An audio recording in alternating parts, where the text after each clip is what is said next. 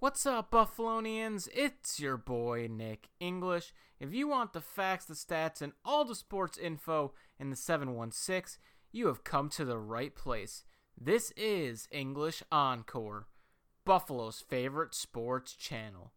I'm your host, Nick English. Greatly appreciate everyone for tuning in for these podcast episodes. If you haven't done so already, please go and give me a follow on Instagram at English Encore Podcast. I post some really cool graphics of all of the podcast topics that I do, as well as my Instagram live sessions. If you want to go check out my last one I did with Laney College head coach John Beam from Last Chance U on Netflix, you can go and check that out, as well as my other interviews just by clicking on the IGTV section. If you're interested in purchasing any of my merchandise, all the information about the shirts is on my page, as well as my email, or you can DM me with any questions. Today, I'm going to be going over a preview of the Heat-Lakers Game 2 tonight for the NBA Finals, going through the MLB playoffs, what's going on, who's going to be facing who in the next round. And then I'm going to be going over the Stanley Cup Finals as Tampa Bay won the Stanley Cup and kind of the storylines following the end of the Stanley Cup in the bubble, kind of just some things to think about for the next upcoming season. Starting off with the NBA, so it's Game 2 tonight of the Heat-Lakers NBA Finals. Game 1, the Lakers dominated the Miami Heat, winning 116-98. Anthony Davis and LeBron James were all over the place, could not be stopped on the offensive side of the ball. They picked apart the Heat's defense. Miami had a very bad shooting day. Tyler Hero and Duncan Robinson probably played their two worst games of the playoffs, which they need both those guys to step up drastically. Unfortunately for the Miami Heat, both Bam Adebayo and Goran Dragic were hurt in that game and will be doubtful for most of the series. Both have been ruled out for tonight. Bam Adebayo is questionable for Game 3, where Dragic is more than likely done for the series, but potentially could return late. The Lakers out-rebounded the Miami Heat 54-36. That's something Miami definitely needs to clean up if they want to even be relevant in this series. And the Lakers shooters really showed up. They had been getting inconsistent shooting throughout the playoffs, but in Game 1, guys like Danny Green, Kentavious Caldwell-Pope, even Anthony Davis were consistent from the three-point arc. And Jimmy Butler said it best, Miami knows they have to play nearly perfect to beat this Lakers team. I said it before, the Lakers have the two best players in the series, but to me, Miami still has the next 5 or 6 players after that compared to the next best Lakers player. Miami's also just very young. They have a lot of guys where this is their first ever playoff appearance, let alone NBA Finals. This is Jimmy Butler's first NBA Finals. Where you look at the Lakers side, Anthony Davis is a superstar. He's been in the playoffs before. LeBron James obviously has been to the finals and won many championships. Dwight Howard's been in the playoffs, been to the NBA Finals once. J.R. Smith, even guys that aren't playing, the Dion Waiters of the world, can kind of give some experience to the younger guys. Obviously, Rajon Rondo has been critical for them. Looking at Game 2 for the Keys, I already touched on it a little bit. Duncan Robinson and Tyler Hero have to get it going if the Miami Heat want any chance of being in this series. Duncan Robinson, 0 points last game in almost 30 minutes played. That just simply cannot happen for him. Obviously, he's more of a specialist, and they kind of target him on defense because he's not the greatest defender. But if I'm Duncan Robinson, no matter who's guarding me, I have to find a way to put up 8 to 10 3-pointers a game. That's what he's supposed to do. He only got 3 last game, missed all 3. He has to get going. And then Tyler Hero, obviously a big story yesterday or last game was that he was about negative 30 by halftime. And he had probably his worst shooting performance of the playoffs. This is a kid that's not scared of the moment. I think it was just a bad game for him. He's had a tremendous playoffs so far. They're definitely going to need him to step up, especially with Goran Dragic out. I'd expect some very different lineups for the Miami Heat tonight with Dragic and Adebayo out. I'd assume that Kendrick Nunn will plug it into the starting lineup at point guard. He started most of the year for them anyway. Center is going to be a little bit interesting. I think Kelly Olynyk is their best option for an offense and defensive perspective. However, based on Spo's history, I wouldn't be surprised if Myers Leonard draws a start. I believe Derrick Jones Jr. needs to get some more minutes. I think Iguodala and Crowder's minutes will be extended as well.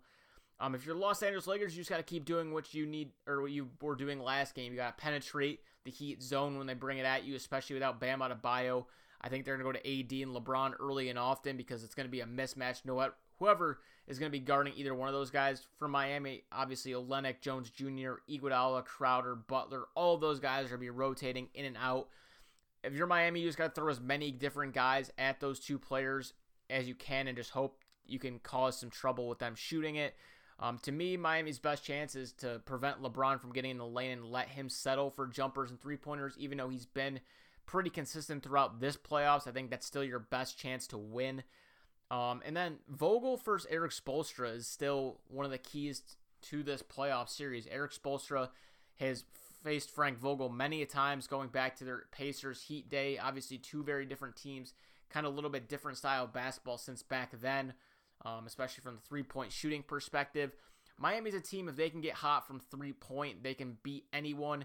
It's going to be a very tough task for them, especially without Adebayo. Dragic, they can make up for it a little more because of the guards that they have on their team. But Bam Adebayo is definitely a huge loss for them. He's been playing top 10 NBA player level throughout the playoffs, and they're definitely going to need him if they want a chance to win this series. I definitely don't think this series is over by any stretch. Everyone's kind of running the Heat off because of how badly they lost in Game 1. But like I said before, you have to account it's a very young team. A lot of these guys have been there for the first time. You're going to get anxious. You know, the only guys that have really been this far before on this team is Andre Iguodala, Udonis Haslem, who really doesn't play. You know, they have some guys who have been to the playoffs, but never been in the finals. I believe in Jimmy Butler. I believe in Erik Spoelstra.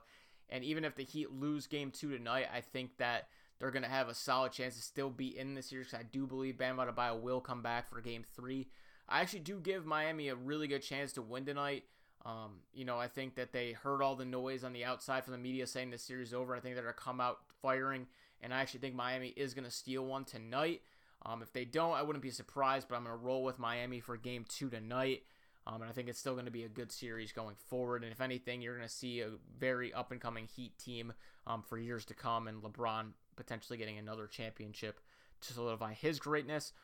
Moving on to the MLB, we'll start off with the National League for the playoffs. A lot of teams have already gotten through. The Braves defeated the Reds 2-0 in best of 3, and the Dodgers easily got past the Brewers 2-0.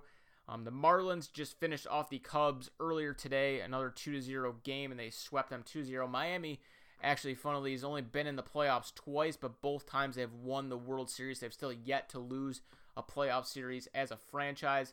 The Padres and Cardinals are tied at 1 apiece. They will be going at it tonight.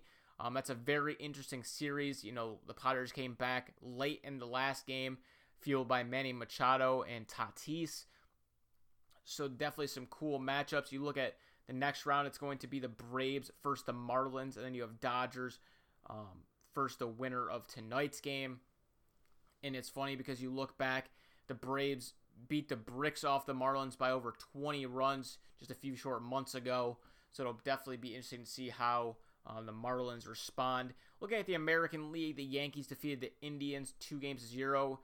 One of the best games in recent memory as far as playoff games. Their last game was kind of just a home run slugfest, back and forth. The big question for the Yankees is definitely going to be their pitching. They obviously have the ability to put runs on the board, but the Rays are very solid defensively, have good pitchers, aren't going to blow you away hitting the ball, but they're very consistent at getting on base.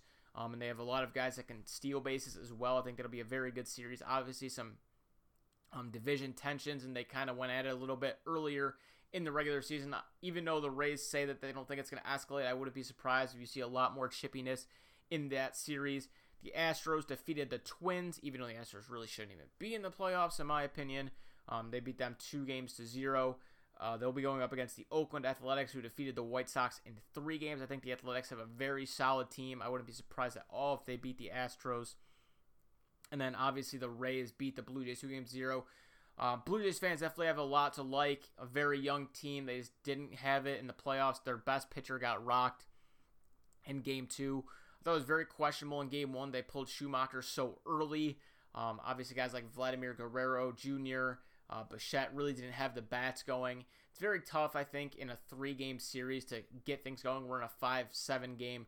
You can really get your feet dug in and have a better series overall. But overall, the storylines, I think, regardless of the outcome of tonight's game, the combination of Tatis and Machado have the Padres on the brink of potentially being a great team and potentially competing for a World Series after a World Series for years to come. Those two together, star power, is just incredible. They just definitely need to get some more pitching in their rotation in the offseason, but I definitely think they could still make a run if they win tonight. Like I said before, I think the Yankees-Rays winner is going to be the favorite to represent the AL as far as the World Series goes. The Yankees, just from the perspective of they have the ability to put up 10 runs almost every game. Like I said, their pitching's their biggest question mark outside of Garrett Cole. Their pitching's been kind of up and down all year. Whether or not they can get some of their other injured pitchers back is yet to be seen. I think the Rays are the best team in the AL. They're just the most consistent. They've been proving that for the past 2 years now. I don't think anyone wants the Astros to win, quite frankly. And then if you're looking at the Dodgers, it's kind of one of those, can they finally break through and get it done? Year after year, the Dodgers are an amazing team. They roll through the regular season. They're always one of the top 2 teams. And then for some reason, every year they get into the playoffs and they kind of just choke, whether it's Clayton Kershaw not bringing it or the hitting just doesn't come alive. Kershaw was great the other night, but we'll have to see when the moments get a little bit more stressful if he's still going to be that same pitcher they need him to be. And for me, the other question is, are the Braves ready for this moment? It's a very young team, a lot of young, great star players. I just don't know if they're going to have enough to get past the Marlins. I think that they're better than the Marlins, but I think the Marlins are more sound defensively. I think the Braves, are a lot better of a hitting team, but I also think the Marlins have a better pitching staff. I know the Braves pitching staff's been good all year, but they've been a little bit shaky in the playoffs, and especially towards the end of the season, I didn't like what I was seeing out of the Braves from a pitching perspective, but definitely some storylines to follow there. Overall, if I had to pick who I think is going to be in the World Series, right now, honestly, I would say it's going to be the Yankees versus the Padres. I think both those teams just have a lot of power. I think they can put up runs on anyone who's pitching. I know the Padres have to get through their game tonight to even be considered, but just something about that team and this year just feels right to me. And for the Yankees, I just think they've overcome a lot of adversity throughout the year as far as injuries go. They have so much money invested in players, whether it's Stanton, Judge, Garrett Cole, whoever it may be. I just think that they're kind of built for a run like this. If it's not the Yankees, I definitely think it'll be the Rays. I don't see the Athletics or Astros really posing a huge threat to either of those teams, whoever comes out of that series. And I really just don't know about the NL. I think every team's kind of a wild card, and it's so hard to pick which team's going to make it. That's why I'm kind of just going on a gut feeling with the Padres. But I wouldn't be surprised at all if I'm wrong about that. But we'll definitely see here tonight if they can get it done and what's going on forward for the World Series. And then finally moving on to the NHL, the Tampa Bay Lightning defeated the Dallas Stars in 6 games to win the Stanley Cup. Victor Hedman won the Conn Smythe Most Valuable Player trophy. Definitely a great series. Like I said before, I thought it was going to be a 6 or 7 game series with Tampa ultimately winning. Dallas just unfortunately couldn't overcome the high-powered offense of the Lightning. Anton Khudobin was outstanding for Dallas throughout the whole series. He probably just earned himself a pretty nice payday because he's going to be a free agent this offseason. But Corey Perry was lucky enough to save them in Game 5, even though Tampa Bay outplayed them in both overtime periods and was able to get a goal and extend the series. But Game 6, Tampa Bay just dominated them pretty much the entire game. Vasilevsky played extremely well. Hedman also played super well. Him and Nikita Kucherov are both deserving of the Conn Smythe, but I think Hedman had an overall more impact on the series, especially defensively. Obviously, great for Tampa Bay. I think it's a cool story just because, last year this is a team that's coming off one of the best regular seasons in NHL history, and then they get swept in the first round by the Columbus Blue Jackets. To bounce back, beat that same Blue Jackets team, you're playing in the bubble, you go up against a very tough Islanders team, you pretty much go through the Bruins without any problems, and you beat a very tough defensive team into Dallas Stars, who are having a great run of their own. I think Dallas definitely going to be good for the next few years to come. I think goaltending is their biggest question mark. Even though Anton Khudobin had a great playoff, it's one of those, Did he just get hot in the playoffs? Is he going to be their guy going forward? You don't really know. I look at St. Louis Blues or Pittsburgh Penguins, guys like Matt Murray, Jordan Binnington. You've seen them play outstanding in the playoffs, and then the following years, they haven't been as great in the regular season or in the playoffs. So definitely something to monitor if I was a Dallas Stars fan, but definitely a big congratulations, Lightning. Very cool to see Steven Stamkos, some of the older players that haven't had a chance to win a Stanley Cup, finally get one. Patrick Maroon winning back-to-back Stanley Cups after coming over from St. Louis. The bubble was definitely a wild experience. It was weird not having fans there, especially for playoff hockey, which is the fans, I feel like, just create so much more for the playoffs in general, more than any other sport as far as MLB, NFL, NBA. I think the fans and hockey just make so much more of a difference than any of those other big three in the big four sports.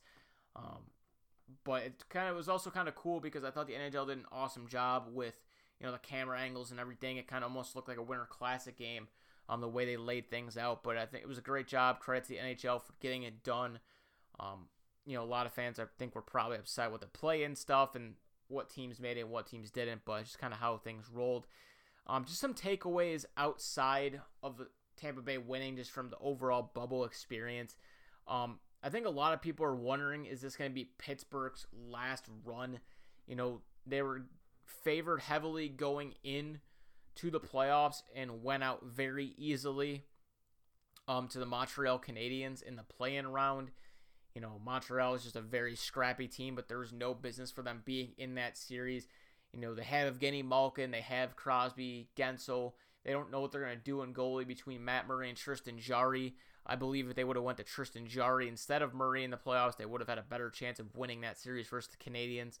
So it's really looking to see if the time is ticking for the Penguins, if their run's over. Is this team kind of phasing out and they're going to go into like a rebuild, or try to just bring in more youthful players so when Crosby and Malkin start going out, they'll have other players? I think defensively they have a lot of issues, but I think goaltending is definitely their biggest question mark. To me, another storyline is Vegas the future of the NHL? Are they going to be the next team that's just going to dominate year after year? I know they didn't make it to the Cup, but they just have so much talent. They have a great coach. They're very good with their salary cap. They've handled contracts very well. They just have a lot of great players that know their role. If they decide to keep both Leonard and Marc-Andre Fleury, they have the best 1-2 tandem in the NHL. They're great defensively. They're led by a bunch of really good captains and alternate captains. Guys like Mark Stone, Jonathan Marchessault. Have really done a nice job for them. And I think looking at the Western Conference, the way they've been able to hold up and compete, already making it to one Stanley Cup, making it to the Western Conference Finals another time in only their first few years of existence, I think that's huge for them. I'm really interested to see how Seattle comes in and does compared to Vegas. I don't think Seattle's going to have nearly as much talent as Vegas did when they first came in. And then the big question for me as far as the NHL goes is, when are we finally going to see these NHL young stars really break through into the playoffs and start facing each other in Stanley Cups, in East and Western Conference Finals? Because we all know the story. For a while now, it's been the Crosbys, the Ovechkins, the Pasternaks, Marchands. You even look at Tampa Bay with Stamkos and them. Now it's time to see these young guys. When is it going to be the Connor McDavids? When is it going to be the Nathan McKinnons as far as the West goes? You look at the Eastern Conference. When is it going to be Austin Matthews versus Jack Eichel? These young guys who all pretty much came in together. We're kind of just waiting for them to burst into the playoffs and make huge runs and face each other and give us stuff that we got to see for the past 10 years. We loved when we got Ovechkin versus Crosby, Stamkos versus those guys. Against Marchand, just a tough, gritty playoff series. Even Carolina, guys with Teravainen and Aho, they're starting to break through a little bit more. But I think fans want to see McDavid and McKinnon squared off. Same thing with Eichel and Matthews. Buffalo hasn't been relevant getting the playoffs in the past 9 years. Toronto's been a consistent playoff team, but they never get out of the first round. Colorado's been a solid playoff team. They probably should have went to the Cup this year if they would have stayed fully healthy. Their goaltender obviously got hurt. McKinnon played lights out is easily a top 3 player in the NHL right now, in my opinion. And him, McDavid's obviously in the conversation for number 1. I think most people would tell you he's number 1, but he gets bounced out in the first round again.